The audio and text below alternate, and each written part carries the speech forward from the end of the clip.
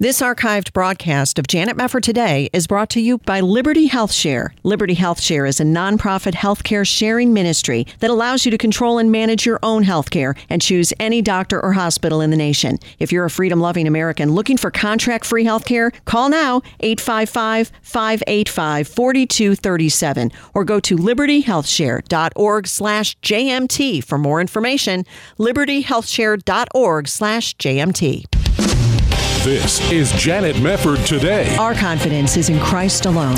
Are we going to stand with God come what may? If the Word of God says it, I believe it. And that's the way it is. And now, here is Janet Mefford. Welcome, everybody. It was nice to see President Biden finally cut his vacation short in order to address the American public and indeed the entire world on the monumental debacle that is Afghanistan. And after he came out of hiding, reading the teleprompter for a few minutes, he immediately went back to Camp David. Jen Psaki, his White House press secretary, decided this would be a great week to continue to enjoy her vacation.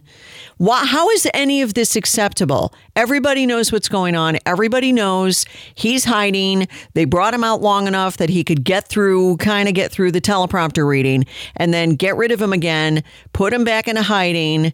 And I guess they're going to have some emergency meetings behind the scenes. What do we do? What do we say? What do we do? What do we say? There's nothing you can do and there's nothing you can say. What needs to happen is Biden needs to resign. And not just for one reason, for a lot of reasons, not the least of which is he is demonstrating day after day after day before a watching world that America is weak, that America doesn't know what it's doing, that America is disorganized, that America doesn't have its act together. Do you think this is a good time in world history? Not that there has ever been a good time in world history to look weak, but right now when we have China threatening us, Russia threatening us, Iran threatening us, the Taliban and Al-Qaeda now threatening us. People are now talking about the possibility of another 9/11. You want to go through that again? I don't think anybody in New York or Pennsylvania or Washington, D.C., the people at the Pentagon, the people who suffered, the families left behind, all of those people who were murdered by those Islamic terrorists some 20 years ago want to go through that again. Nobody wants to go through that again. I just can't believe my eyes sometimes. I can't believe it. I keep having to go back to the theme of God's judgment. I just do. And I think there are many Christians who are recognizing there is something very spiritual going on here that is not just a matter of a late stage republic falling apart that has happened in history before. It's more than that. It's been suicide, and I don't have time to get into all of the reasons why I think that that's the case, but it's suicide. It's been a Romans 1 suicide by this country. Because think about this. Everything that people knew about Joe Biden for 40 years was on the table before they ever elected him. And I still am of the belief that he wasn't probably elected legitimately. I'm going to go that far without getting into all the details, but I certainly don't believe that it was even feasible to see the sizes of the crowds that came out excited for Donald Trump versus the 2 or 3 people they paid to show up to social distanced events for Joe Biden in which he was completely incoherent. We're supposed to believe he had 80 million votes. No way. I don't believe it for a moment. But he did have enough votes that people actually copped to voting for him, although more and more are saying they regret it. I wish it would be millions of people saying they regret it. What's to like at this point? What is to like about the presidency of this man? I don't know. Let's go to some of what he had to say yesterday when he finally teleprompter read for a few minutes to talk about the disaster that is the fall of Afghanistan to the Taliban. Listen to cut 1. I'm now the 4th American president to preside over war in Afghanistan. 2 Democrats and 2 Republicans. I will not pass this responsibility on to a 5th president. I will not mislead the American people by claiming that just a little more time in Afghanistan will make all the difference. Nor will I shrink from my share of responsibility for where we are today and how we must move forward from here. I am President of the United States of America, and the buck stops with me. Oh, brother. First of all, let's get to the point that needs to be made here. A couple of different points. One of the points that needs to be made here is when he talks about not wanting to hand off this responsibility to a fifth president because 2 Republicans and 2 Democrats already have had to deal with Afghanistan. Let's just remember that you were vice president under one of those presidents. He doesn't want to talk about that. But it isn't about whether or not the United States should have troops on the ground in Afghanistan for the rest of human history. I think there are many people on both sides of the aisle who would like to get out of Afghanistan. And that's the reason that Trump was so adamant about trying to get out of Afghanistan. But that's not what the criticism is about. And President Biden knows this. The criticism is about how horribly you executed this entire plan. It was awful from beginning to end. Now we're learning there were intelligence community officials who advised against what happened, and Biden just overrode those pieces of advice from the intelligence community. It's a debacle. It's a complete train wreck. It's more than that. How in the world can you watch that plane taking off with people clinging to the sides of it, knowing that when that plane went into the air, people fell off to their deaths, and they preferred that route of exit to staying put in a Taliban-led Afghanistan? You don't think there was a better way to have pulled the troops out, securing the ability of the Afghan forces to defend themselves? No, because he spent a lot of time during the course of his several minutes long speech going after the Afghans. It's the Afghans' fault. Listen to this. Cut 2. I've learned the hard way. I stand squarely behind my decision. After 20 years, I've learned the hard way that there was never a good time to withdraw U.S. forces. That's why we're still there. We were clear-eyed about the risks. We planned for every contingency, but I always promised the American people that I would be straight with you. The truth is, this did unfold more quickly than we had anticipated. So what's happened? Afghanistan political leaders gave up and fled the country. The Afghan military collapsed, sometime without trying to fight. If anything, the developments of the past week reinforced that ending U.S. military involvement in Afghanistan now was the right decision.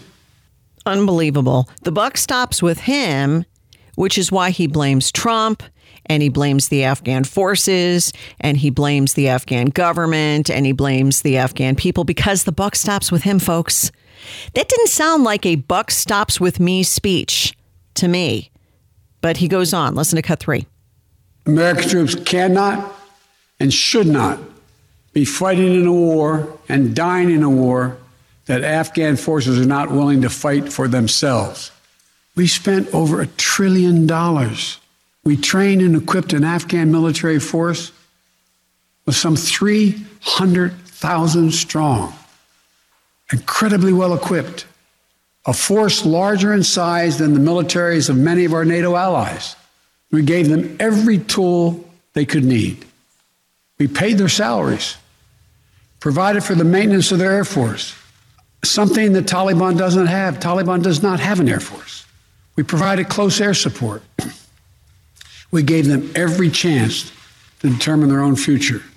What we could not provide them was the will to fight for that future. Unbelievable. Unbelievable. This is the same guy who said back in the beginning of July that there was no reason to believe that the Taliban takeover of Afghanistan would be inevitable. No chance of that. No, it's going to be fine. Everything's going to be fine. You're certainly not going to see any helicopters making evacuations. It's going to be nothing like the fall of Saigon in 1975. Nothing at all like it. Well, people who are not even super conservative are pointing out this is way worse than Saigon. This is way worse than Saigon and what happened back then. And that was bad enough. This was worse. And when he tries to deflect this whole argument of, there's no good time to pull out. Well, yes, but there's a bad time to pull out. There's a bad time to pull the troops out. You don't pull out unless you have an accomplishable mission and you have people who are left behind who are going to be able to take up the reins. In fact, there was a story over in it was on CNBC, actually, back in July. And it was talking about the fact that the U.S. withdrawal from Afghanistan was more than 90% complete at that time.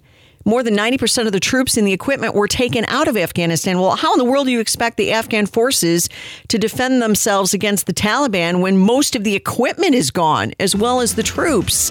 And now we have all this equipment having fallen into the hands of the Taliban. Oh, but the buck stops with me. Well, there's a lot more to say. We're going to take a short pause. We'll be right back.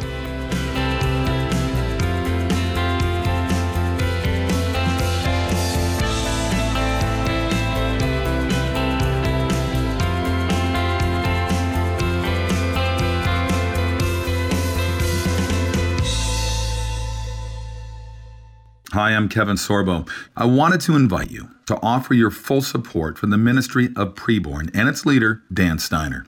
The team at Preborn is very focused and very successful at saving preborn babies from abortion. Now get ready to write down the phone number and the website so you can join the Preborn team. Join Kevin Sorbo and me, Janet Mefford, as we support Preborn. The mission at Preborn is to supply pregnancy centers throughout America with sonograms. Ultrasounds are a game changer when it comes to saving babies' lives. You see, when an abortion-minded woman sees her baby on ultrasound and hears the heartbeat, she's 80% more likely to keep her baby. Your gift of $140 will cover the cost of 5 ultrasounds. All donations are tax deductible. You can help save a baby's life by donating to Preborn. To donate, call now. 855-402-BABY. That's 855-402-BABY. 855-402-2229. Or there's a banner to click at janetmefford.com.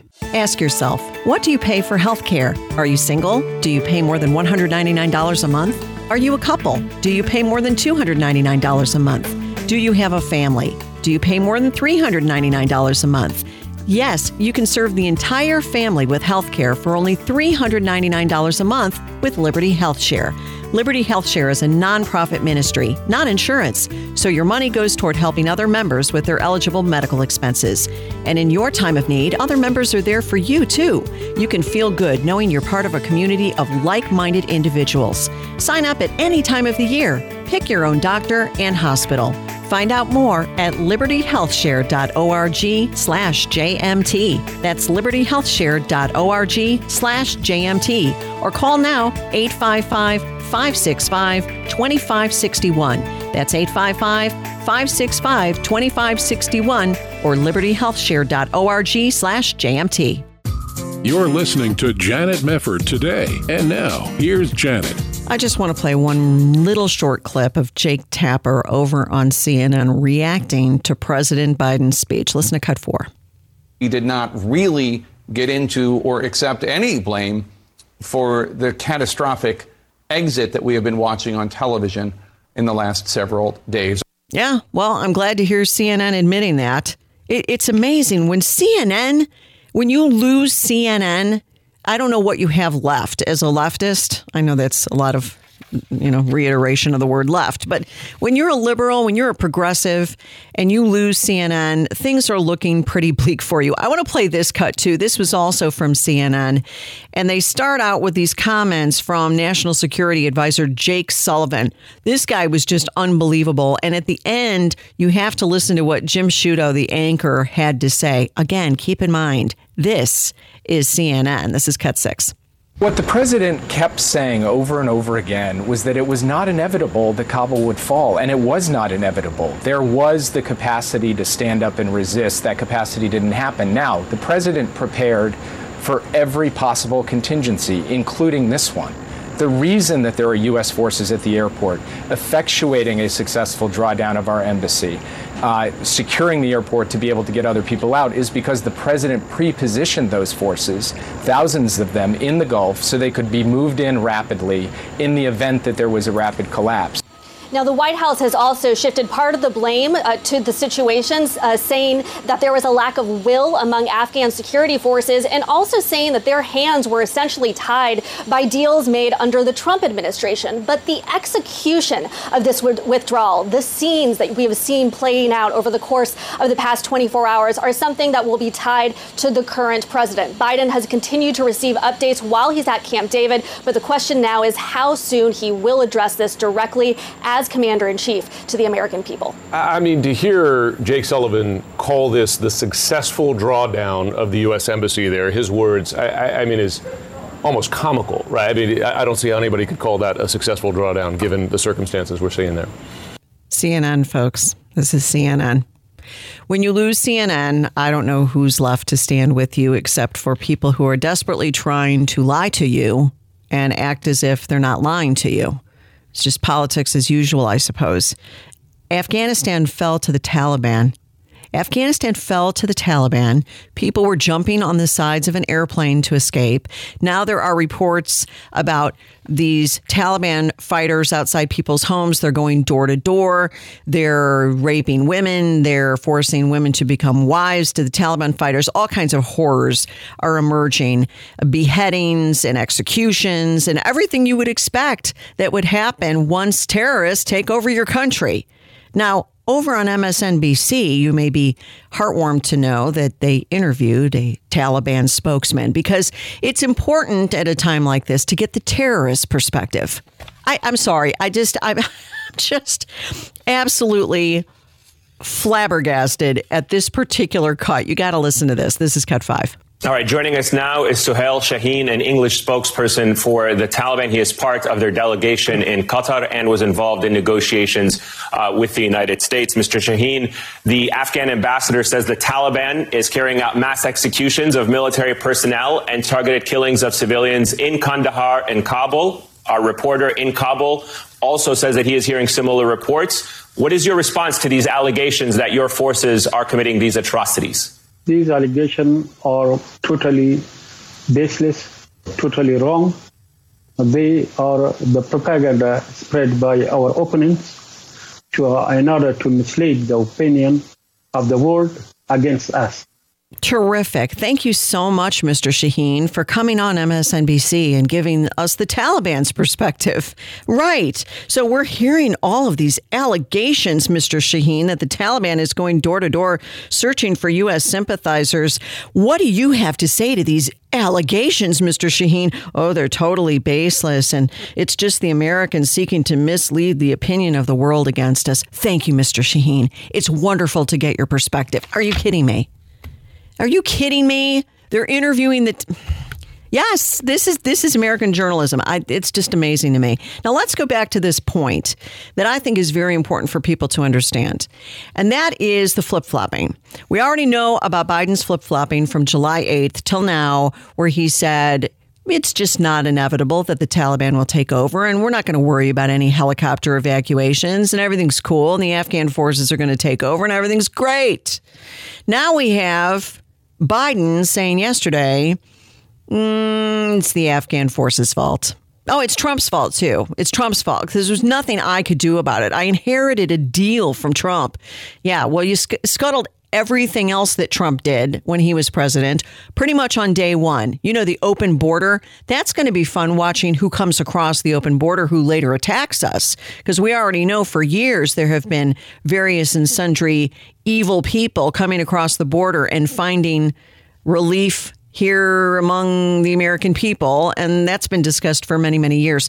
But National Review has this piece, and they're talking about the White House Deputy Press Secretary Chris Meagher citing the rapidity and ease of the Taliban's advance as proof that Biden made the right decision by pulling U.S. troops from Afghanistan.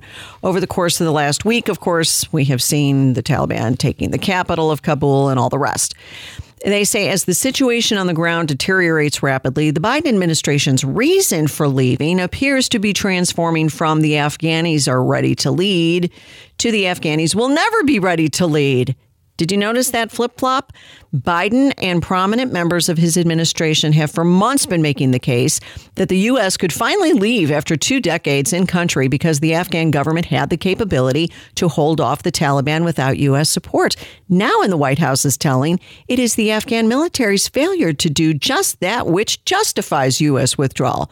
Talking points that went out to Democrats by the White House conceded that the administration knew there was a distinct possibility that Kabul would fall to the Taliban, but continued to maintain that it was not an inevitability. The speed with which it fell is further proof that Biden made the right decision in pulling out. This is the talking points statement. Asked in July if Taliban rule was inevitable, we remember Biden said, no, it is not, and asserted the Afghan troops have 300,000 well-equipped as any army in the world, and an air force against something like 75,000 Taliban. It's not inevitable. Then he turns around in yesterday's speech and blames it on the Afghans, while also trying to make the American people believe that the buck stops with him. 80 million votes, folks. 80 million votes. Here's something else that's very interesting to me. Robert Spencer, the director of Jihad Watch, who well understands all of these things that are going on in the Middle East, put up a very interesting post from a tech guy, Preston Byrne. I've never heard of the guy, but he writes about tech issues. And apparently the Taliban was using WhatsApp to appeal to the Afghans, and the United States never monitored communications or asked Facebook to ban them. Might that be a very important piece of the puzzle here? This is what he said. Conventionally, the U.S. did everything right and installed a government, equipped and trained an army with 4 times the Taliban's manpower and air force and top-of-the-line American military material, and even now is apparently flying against Taliban targets. But everywhere the Taliban is in control. And what happened?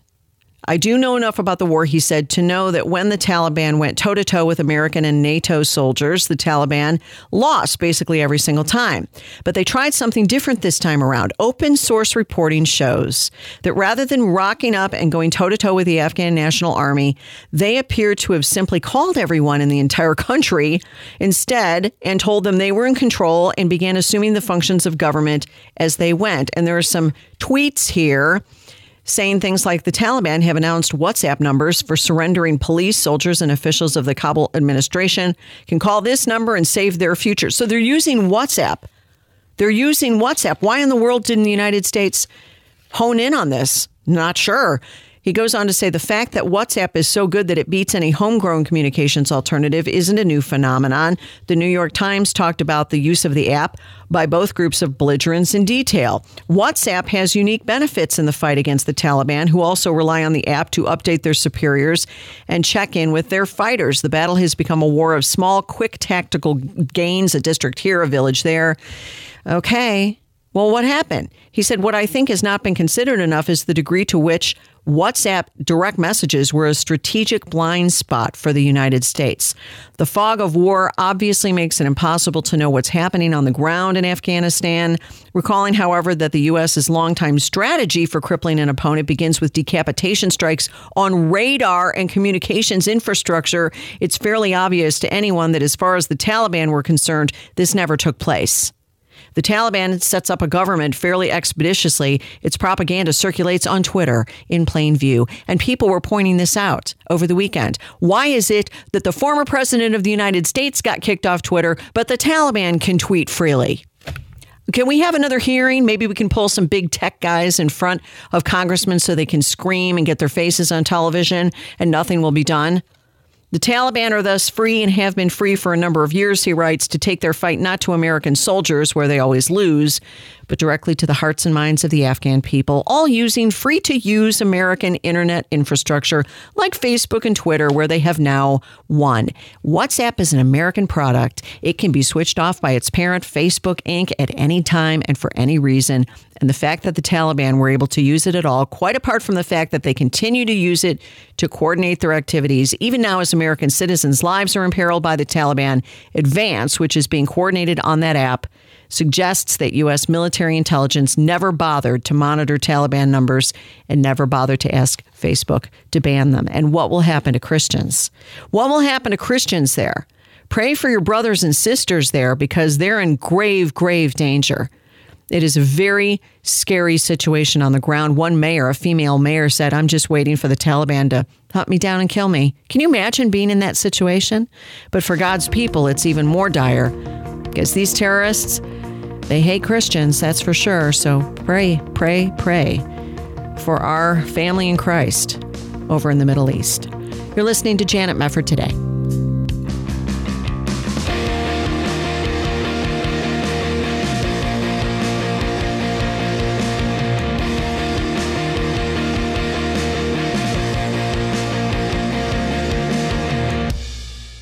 This archived broadcast of Janet Mefford Today is brought to you by Liberty HealthShare. Liberty HealthShare is a nonprofit healthcare sharing ministry that allows you to control and manage your own healthcare and choose any doctor or hospital in the nation. If you're a freedom-loving American looking for contract-free healthcare, call now 855-585-4237 or go to libertyhealthshare.org/JMT for more information. libertyhealthshare.org/JMT. This is Janet Mefford Today. And now, here's your host, Janet Mefford. The situation in Afghanistan continues to grow worse, and it's not lost on Americans that all of it is occurring as we approach the 20th anniversary of the 9/11 Islamic terrorist attacks on our nation. How can we view all of this through a scriptural lens? Well, on September 10th and 11th, Chosen People Ministries, in partnership with Alliance for the Peace of Jerusalem, will be co-hosting an event. It will be called 9/11 and the New Middle East. It will both honor the 9/11 victims and survivors and also take a biblical look at current events in Israel and the Middle East, and what an appropriate time to do so. We're going to talk more about it all today with Dr. Mitch Glaser, president of Chosen People Ministries. Mitch, thank you so much for joining us. It's wonderful to talk to you. Thank you, Janet. I'm really delighted you're having me on.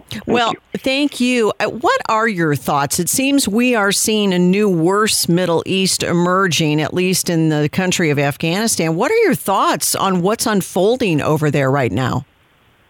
Well, here you go. Here's going to be an original comment. The Middle East is very complex. Yes. Yes, it is. Yes, it is. By its very nature. I think that one of the things that we learned on 9/11 is that the West and the Middle East have a very, very different mentality about everything. Right. And so, for example, the Middle East is very tribal. The United States is not tribal in the same way. I'm a Jewish believer in Jesus, so I understand tribalism a little bit more, maybe. Right. But you can't easily impose a different kind of system on people that just have a totally different worldview. And so what we're seeing probably is what's been consistent with Afghanistan and other areas in the post-colonial Middle East, where you have tribal, regional. I mean, the countries didn't even exist at one time. The West basically carved out the maps, and so basically you have a tribal situation. And I think democracy is great. I think my grandparents fled Far East Russia and Poland and, came to the land of freedom, the Golden Land, the Jewish people call it. And, it's great. But, will democracy ultimately work without Western enforcement in the Middle East? Well, I don't know. You had Russia, you had France and Afghanistan. You had Russia and Afghanistan. You have the U.S. and Afghanistan. And I think if there's one thing that we've learned as Americans and as evangelicals is that we need to turn our prayers in a slightly different way. And we need to pray for the peace of Jerusalem. And I think on 9/11, we learned that there were going to be countries in the world that if they didn't get what they wanted, they were going to do some serious damage. And we see that in Israel all the time. Yeah, you sure do. And it's interesting. Your upcoming event is going to be very timely, especially with what we're seeing. Boy. Yeah, boy, it couldn't have been better timing. And a lot of people out in the media right now, Mitch, are talking about, wow, this is ironic that all of this is coming apart in Afghanistan and the Taliban is rising back up right as we're about to celebrate the 20th anniversary, not celebrate, but commemorate the 20th anniversary of 9/11. I mean, what does this tell you about what we maybe have failed to learn in the past 20 years? Well, Janet, I was there. One of the reasons we're doing this conference is because it affected so many of us very deeply. Yeah. And as a believer in Jesus, and of course as a Jewish person, I was heavily impacted by 9/11. I live in what we call the Holy Land West, Brooklyn, New York, Right. And the wind was blowing the wrong way from Manhattan. And I couldn't escape 9/11 literally for months. Wow. And it deeply impacted me. And I think it impacted a lot of others, realizing that our sacred shores are not far away from terrorism. Mm-hmm. And I think we really tried, to put a stop to it. But, Afghanistan has proved throughout all these years that it has a different worldview and a different mentality. And they may not have a big army, but they'll do what they can to get what they want. And I think, we're in a very kind of a kosher pickle, Yeah. on how to deal with the future. Well, it's not easy for sure. I was looking at the Jerusalem Post, and there was a comment from a veteran diplomat in Israel who said the USA is our closest ally. They have been there for Israel time and again over the years, but the horrific events in Afghanistan must be a hard, scary lesson about changing interests and cold, hard calculations. Dangerously in 2021, self-reliance is more important than ever. Do you see this as any indication that Israel may be looking at this situation and saying, boy, we really shouldn't count that much on the United States at this point in time? And how does that shift things for the Jewish people to maybe feel a little off kilter about whether or not America will be as reliable an ally as maybe it has been in the past? What are your thoughts on that? Yeah, great insight and great question. I think it's all over the Jewish newspapers, both in Israel and in the United States. And it's the go it alone mentality now for Israel. And I don't think it's really, Israel's been through a lot of administrations in the United States. And, initially when Israel became a nation, and Truman was one of the first to recognize Israel on behalf of the United States, that made a huge difference. And all that we've done for Israel over the years has made a big difference. But Israel's in the Middle East. And the Middle East doesn't operate like the West. Let me tell you why. Number one, patience in the Middle East is very different than patience in the West. Patience in the Middle East is, 15 minutes waiting. In the Middle East, you could be waiting 20, 30, 40 years. Yeah. So patience is very, very different. And obviously the Taliban were as strong as ever. They were waiting it out. Well, that doesn't surprise any of us. Right. In the Middle East, that's the way they operate. Sure. And then, right. And so maybe Israel's become a little bit more like the Middle East than the West. It's been a long couple of generations since 1948, really. And a lot of the leaders in Israel are now younger. And they were raised in Israel, and they're probably more influenced by the Middle East than most Americans would understand it. Mm-hmm. And so they're very patient. The second thing about the Middle East that we've learned very, very clearly is a concept of revenge. As Christians, we have this, revenge is mine, saith the Lord. We're quicker to forgive. It's a real difference in us because we're believers. Yeah. But revenge, my gosh, that's nurtured in the Middle East. And we're getting a full dose of it. So here's what I think. I think that Israel's in a better position, with or without U.S. dependence. Israel is in a better position to withstand the pressure of those who are their enemies in the Middle East. We now have more friends, obviously, but who knows what's under the surface, right? Right. But right now we have some more friends. But Israel, do I think that the Jewish people have learned a little bit more about Middle Eastern revenge? Absolutely. Do I think that Israel is going to be more patient? Absolutely. And, Israel was created after the Holocaust. Not biblically or theologically, but it really grew out of the ashes of the Holocaust. Yes. And Israel's got nowhere to go. And so every fight is a fight to the death. And that's a little bit of a Middle Eastern thing also. That's true. But every fight's a fight to the death. I wouldn't want Israel as an enemy.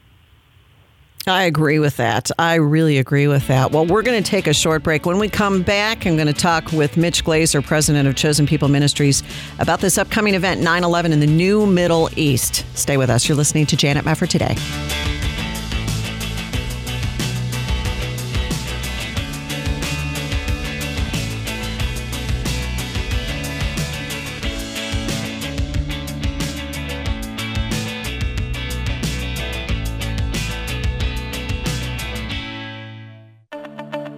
Many people in developing nations have no access to desperately needed medical care. That's why Mercy Ships brings volunteers aboard our hospital ship, the Africa Mercy, to give the world's forgotten poor the free medical care they need. We have an immediate need for registered nurses, especially with a pediatric specialty. As a volunteer nurse, you won't just give life-altering health care, you'll receive so much in return. It's an amazingly rewarding experience. You'll give hope and make a difference in the lives of those who have virtually no access to medical aid. It's such a fantastic thing to do. Everybody who I've met on this ship either wants to come back and do it again, or they're already here for the second, third, or 10th time. So what are you waiting for? Show mercy to someone today. I would say go for it. Get more information and learn how to apply by visiting mercyships.org/nurses. That's mercyships.org/nurses. Ask yourself, what do you pay for health care? Are you single? Do you pay more than $199 a month? Are you a couple? Do you pay more than $299 a month?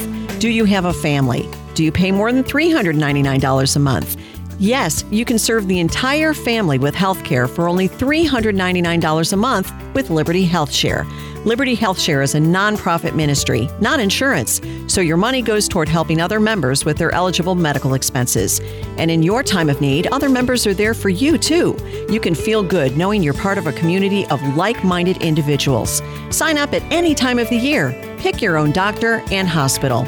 Find out more at libertyhealthshare.org/JMT. That's libertyhealthshare.org/JMT. Or call now 855-565-2561. That's 855-565-2561 or libertyhealthshare.org/JMT.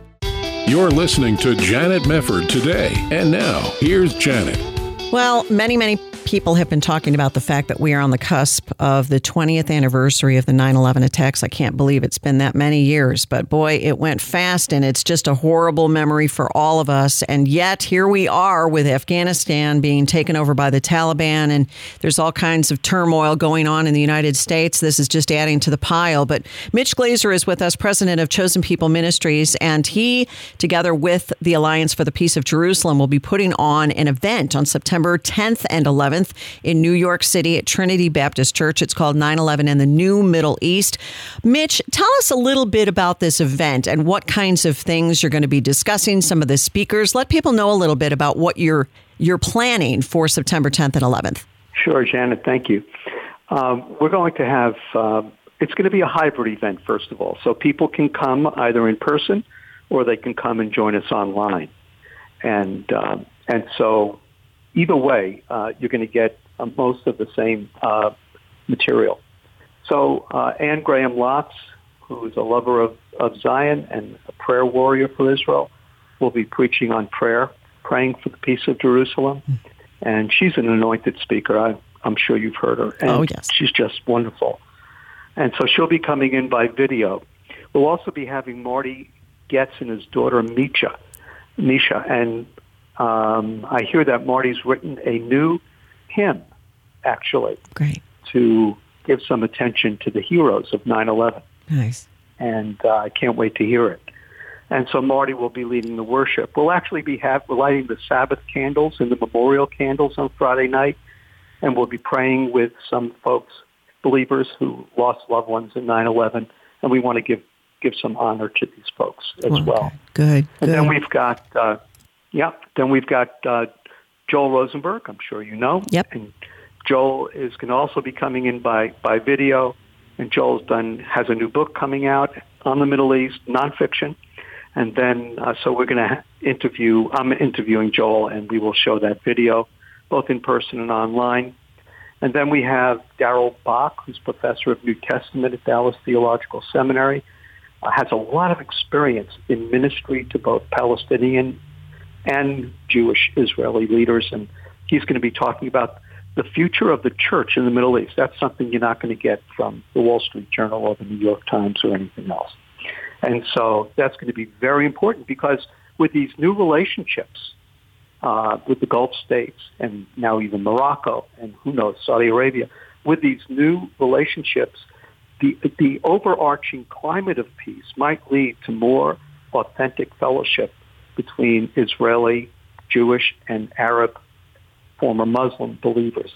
I pray for that, Janet. I really do. And then we're going to look to the future with Dr. Michael Rydelnik, who does the Bible Answer program for Moody. And Michael will be speaking on the future of the Middle East. Then we're going to have Tom and Joanne Doyle, who are part of Uncharted Ministries. They're going to MC, and Tom and Joanne have extraordinary experience working in Israel and throughout the Middle East. And you'll even have to hear from me. And people always say, how many times have you been to Israel? And I laugh, and hundreds. And so if you add it all up. And so then we're going to have, and this I'm very excited about, because there are some hidden heroes that haven't been honored properly, and the 20th anniversary, I think, is the time to do it. So we have FBI agents who spent 6 months in the pit, they called it, digging out evidence. And a lot of those folks have died already from various cancers and diseases. They are real heroes. Yes. And one of our staff members was one of those people, a Jewish believer, who's going to give her testimony. And then the oral surgeon who identified the bodies through identifying the teeth. And he's going to be there. We're going to have the leaders of Billy Graham's and Samaritan's Purse rapid relief group. And they did a lot at 9/11. They were a blessing. So were the Southern Baptists. And so the leader of the Southern Baptist Relief Agency is going to be there. I remember both these guys from joining us on the ground after 9/11, and they did so much. And what a wonderful testimony they were. We're going to honor them, some local pastors, and a whole lot more. So it's going to be really a focus on the 20th anniversary, honoring those who serve faithfully, and then we're also going to speak to the situation in the Middle East. And through it all, I hope that people will see the backstory. And the backstory is what God did through the tragedy. And we have a lot of people who are on the ground, who were there, who went through it, who will be able to talk about that. Well, it's going to be a really powerful event. Where can people find out more? I know your website, chosenpeople.com, will probably have information. Is there another website people can check out if they'd like to attend? Yes. There is, Janet. Thank you. 9/11 The Conference. So the actual number is 9/11theconference.com. Perfect. So 9/11theconference.com. And they can register in person or online. And we think we're going to have quite a few people in person at Trinity Baptist Church. And, of course, we'll have more people online because not everybody can travel in. Sure, in this day and age. Well, this is interesting. When you were talking a little earlier, Mitch, about how 9/11 impacted you, and you're talking about the need for us to, as the Bible says, to pray for the peace of Jerusalem, and you're looking at the new Middle East. You're kind of putting all of these pieces together. What would you say about how to interpret all of this from a biblical perspective when you're looking at what's unfolding, and who knows what tomorrow will bring in the Middle East, but we know what the Bible says about what is to come and the return of Jesus. And this always seems to bring Christians back to a point of wanting to return to the Word of God and the prophecy and what we understand about the last days. What is your overall perspective? Where are you keeping your attention in these days when you are using a scriptural lens to look at the new Middle East? Yeah, that's exactly, we're on the same page on that one, for sure. I think that we need to see what the Bible says about the future of Israel. God can't make a covenant that he breaks. Right. And God is powerful enough to keep his word. And so if the Bible says through all the prophets and through Jesus, our greatest prophet, if the Bible says that Israel will be back in the land and that the Jewish people will turn and repent and come to know Jesus, and then Jesus will return. We just don't know the hour or day that that's going to happen. So when people say to me, what do you think about the future of the Middle East? I say, well, I know one country that will be there. Yeah, right. Yes. Yes. And it's one of the small ones, It's going to be there. And of course, there are some great prophecies in Isaiah about, I'll leave that to Michael Rodelnik, but there's some great prophecies about how the Arab nations, some of the Arab nations in Israel will walk arm in arm down the road in the kingdom. And so I think that there's a bright future for peace in the Middle East. We might have to wait for it. But I also think that there's some things we can do now. In Romans 11:11, Paul says, they didn't stumble so as to fall, that they may never be, but by their transgression, salvation has come to the Gentiles to make them jealous. Yeah. And for 127 years, Chosen People Ministries has been making Jewish people jealous and encouraging Gentile believers to take this mandate seriously, to make Jewish people jealous. And I think that love always works, and the more you can show love to your Jewish friend by being pro-Israel, by telling them you're praying for Israel, by opposing anti-Semitism, by caring about their lives, I think that's a powerful, powerful witness. And so I think in a sense, I hope this doesn't sound too strange, but in a sense, as Christians, we don't know when the end's coming, but we have a role to play. Mm-hmm. There's stuff we can do. I'm not saying we're going to change God's mind and make Jesus come back any earlier than he intended, but we have a role to play. And that role is sharing the gospel to the Jew first and also to the Gentile. Right. I'm so naive. I think that Jesus is still the answer to peace in the Middle East. But I've seen it. Yeah. I've seen it. Yeah. When Jews and Arabs who were enemies come to know Christ, they love each other, they pray with each other, and it's transforming. Well, amen to what you just said, Mitch. The gospel of Jesus Christ continues to be proclaimed throughout the world, and we need to take that commission seriously that Jesus gave, especially in light of what's going on in the Middle East right now. Well, I want to shout out your website again, 9/11theconference.com. If you'd like to get more information or register, 9/11 in the New Middle East is the upcoming conference, September 10th and 11th. Trinity Baptist Church in New York City. Mitch Glaser will be there along with a host of other great Christian speakers. And it's going to be a wonderful commemoration of a very somber but day that God will honor in people's lives as he always is able to create good things from tragedy. Mitch, thank you so much for what you do. It was wonderful to have you here. God bless you. Thank you, Janet, and shalom. Thank you so much. Thanks for joining us on Janet Mefford today. We appreciate you listening, and we'll see you next time.